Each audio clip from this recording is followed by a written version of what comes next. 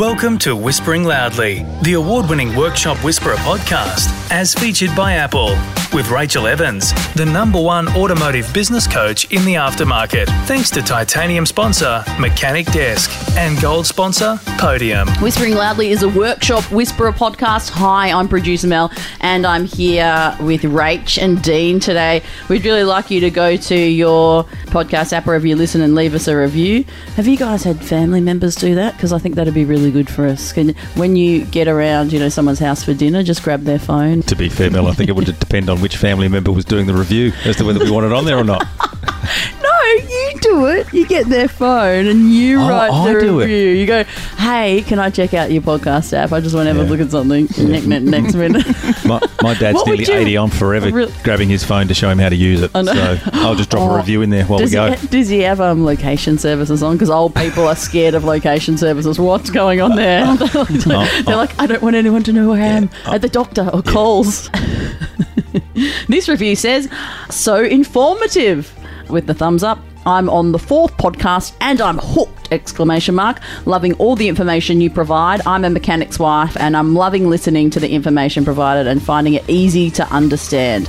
Today is a Performance Hub episode. Coming up, work out how to grow your business and not just go through the motions. Welcome to Performance Hub with Dean Evans. Whispering Loudly is the Workshop Whisperer podcast. Hi, I'm producer Mel and I'm here with Rachel Evans and Dean Evans today. Hello. Hi. Hello. You look so good in your red glasses, even though people can't see it. You can imagine her. Thank you. She says she needs no other accessories when she wears those. Just a smile. Today we're talking about growing your business and not just going through the motions with Dean. Thank you so much for joining the pod.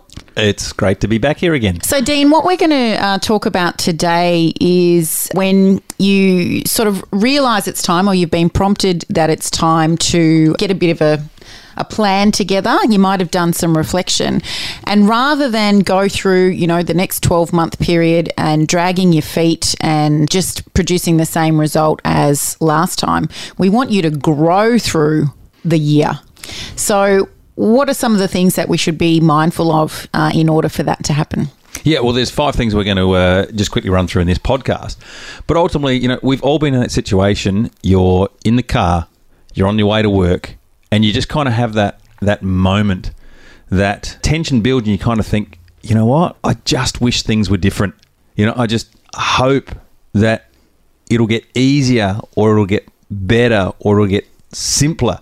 And we know that there's 4 parts of the brain, and the way that we behave, the way that we operate as a human being is, we feel, we act, and then we think. And when we're thinking about how our business is performing, if we reverse engineer that, well, we're considering what are the actions that we've taken or that we could take to improve where our business is at. But that's always driven by a feeling. We don't change what we do until we feel something different. These 5 steps that we're going to go through can be done in your car on the way to work. This isn't some, 3 or 4 day exercise. You don't need a pen and paper. It's not an exercise in goal setting or anything like that. It's just an opportunity for you as a business owner who's got to that, really, I guess, that crossroads where you're going, okay, if things are going to be different, then I've got to be willing to do something different or to do something differently. Yeah. And if you're at that point, if you're at that crossroads, then these are 5 simple steps that are going to help you reflect on where you're at and perhaps where you want to go from here. I love that we don't even need a pen and paper. That really appeals to me because I was a poorly student. Yeah, well, everyone tells me they can never read my handwriting anyway. So it's atrocious. Let's just get some mental clarity. Oh, you could have been a doctor. They've got the worst handwriting. Absolutely. Okay, so what's step 1? Step 1 is let's just take a little bit of time really to look in the rear view mirror of your business. And let's start to build this sense of pride in not just where you are, but actually how far you've come. And there's a reason why in a car, the front windscreen is the size it is, and your rear view mirror is maybe 1/20th the size, because you are meant to spend most of your time when you're driving a car looking forward. It's equally important to take some time to check your rear view mirror and see how far you've come. Look at the progress. And often as business owners, we forget to do that.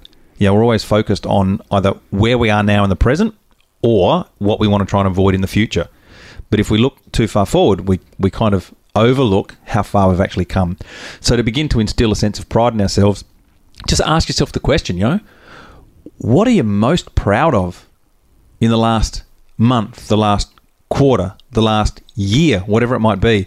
Start to give yourself an opportunity to feel good about the progress you've made and how far you've come. And if you want to narrow it down, start to think, what are the 3 things that you're most proud of?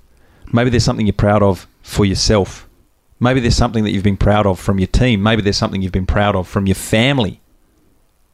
But just start to instill a sense of pride for the progress you've made in, a period of time in the past. That's number 1. That's cool. Very good. I think people don't celebrate the wins. And, you guys talk about how you practice what you preach. Rach, you're big on celebrating wins, right? Absolutely. It's instilled in our team. It's instilled right through our client group. Every Wednesday, we ask our clients to share their wins inside our Facebook group. And, we can be celebrating anything from hired a new apprentice today to just finished paying off $100,000 worth of debt to the tax office. Very, very important. Yet it wasn't something we were always that good at. And I think that's important. It was a peer of ours, a gentleman by the name of Rob Nixon, who taught us how to celebrate success. Rob built his own golf course in his backyard. That's how he celebrated. So I know Rach spoke to him need a few often more about blocks for that.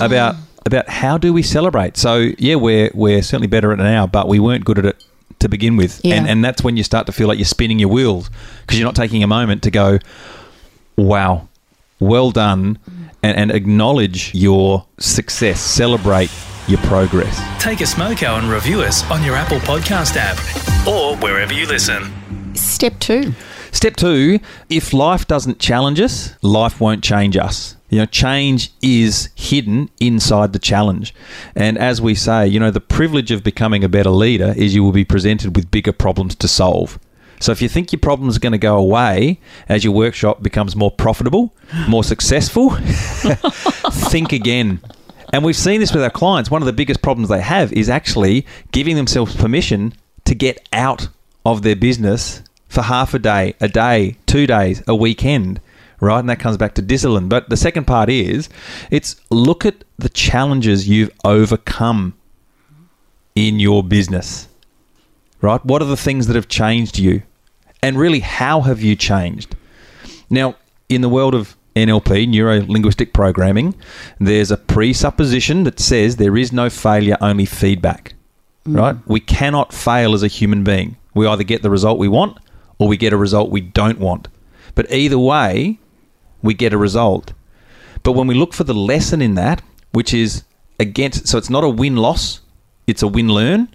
Yeah. So in a situation where we didn't get the win we were after, what's the lesson that we can take from that that's going to allow us to change not just what we do, but who we are. And future outcomes. And right? future outcomes. Yeah. Because when we change, everything changes. And nothing changes around us until something changes within us. And it's the challenges that we embrace, endure, and overcome that creates the greatest change. The bigger the challenge, the faster the rate of change. Whenever something goes wrong with me in my production company, I go for a big, long run. I go, what is it? What do I have to do differently? What's this telling me? And then you get that aha moment, and it's pretty cool as a business owner, isn't it? Well, and there's the point, Mel, that you make, right? So the answers are in the questions. Stop looking for the answers and start asking better questions. That's when you will find the lesson. Why did this happen? Exactly. What can I do to prevent it next time? Yeah. And what does this mean?